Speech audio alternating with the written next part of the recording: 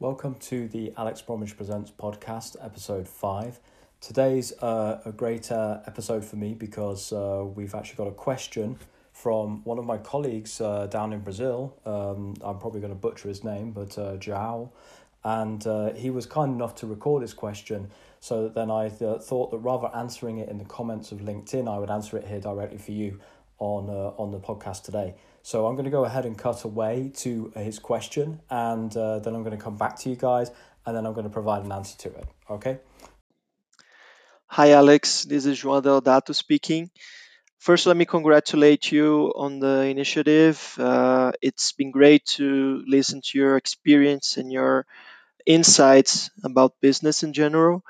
And I have a question for today's episode. It's preferable to always price your product or service based on the value you deliver. Um, but what happens when that value is, in its majority, intangible and really difficult to measure? What can you do as an alternative to come with the right price for these types of solutions? Thank you. Thanks for the question, João. So basically, I think that this boils down to what are your definitions between intangible and tangible, and what is the context of the situation that you're looking at. So when we look at intangible value, it's hard to measure, it's not easy, it's usually very soft stuff like risk or brand damage or other things such as emotional aspects. And when we look at tangible, it's, I would say, less hard to measure because it's even not always easy to measure, right, when we're talking about tangible value. And so both are difficult in order to do, but the benefits that you can get from doing it are, really good and really valuable, because if you understand the value that you're bringing, you will also understand much better your own product and your own sales proposition and the way to communicate it to your customers. But firstly, what I would do is, rather than trying to calculate a value for those intangibles, which I think, as you said, you mentioned, is very difficult, I would look for benchmarks, because the whole idea of understanding the value of your offer is to understand how you can price your offer. So really your question is about pricing and, attractiveness for customers, and pricing can be a big part of that. And I think that you need to ask 3 contextual questions to yourself about that. You need to ask, why is the intangible value important for this sale or important for this product? What is it that's bringing to you that you don't already get? You need to also ask, where does the tangible value stack up against the cost? So I should have some tangible value, right? And that should stack up against the cost. The likelihood is that it doesn't look very good, and really that may indicate the crux of the problem where you would probably need to focus. And then you need to think also about my competitors, the category that I'm operating in.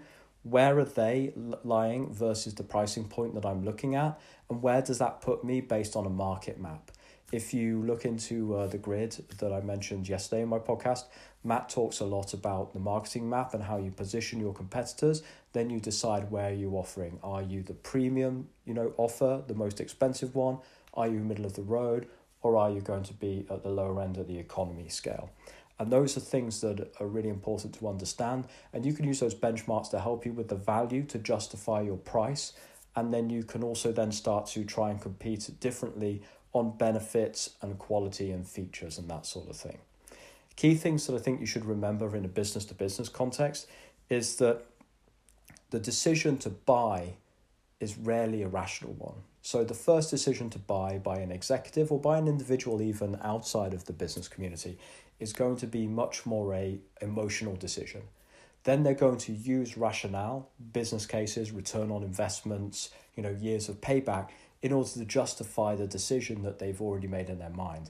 Now, I think we like to think as business people that we're all, hyper rational characters, but it's not true. We're human beings just as anyone else and just as any consumers, but we have an ability to get more data and back up our decisions in that way.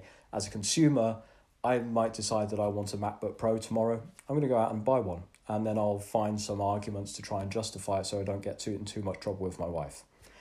In the business world, it's not that dissimilar. You would usually make a decision on your gut, and then you will look for data. Am I saying it should be that way? No, I would rather do it another way where you do the decision analysis, but the amount that's used is very, very little. So I would really make sure that you understand that. So you want to be making sure that when you're talking about the values, and talking is just as good as being able to calculate it, that you're understanding, is there a scarcity approach we can take here? Is there something around fear and a feeling of risk and anxiety that you can play on? Is there something where I can say, well, yeah, look at my brand. My brand is fantastic compared to all these competitors, and that means I'm therefore worth more because of my brand. The competition are down on that. Now, that's getting very negative, so I wouldn't necessarily go down that way. And also think about, how does this influence that person personally? How does it help them increase their status in the company? And how does it help them maybe increase their own standing versus their peers in the company? And how it will be perceived politically inside of the customer's company? Because really, when it's an emotional decision, it's usually based on increasing or improving or solidifying status for that individual within the hierarchy that they're trying to operate in. So they will usually try and talk about business language, but that will be once that they've decided whether it's a good idea or not. So if you're getting to that stage, it's probably good, because then there is some attractiveness already to the offer. If you're not getting to that stage, it's probably not going to be clear. So be clear on the value. Make sure you stick to your price. Discounting is an absolute killer. Matt talks about this in a lot in his book, and I think you should read the section on pricing, because it's a really enlightening section in general. And if you are finding that you're getting a hard sell to the customers based on the amount of value, try tiering your offer, try breaking it up into different sections, because then you can find that maybe you can apply different sections to different types of customers, and that might help unlock the value in the market that you're looking for. So I hope this has been a good answer to your question, João, and thanks very much for it, and I'll speak to you all tomorrow. Thanks very much. Bye.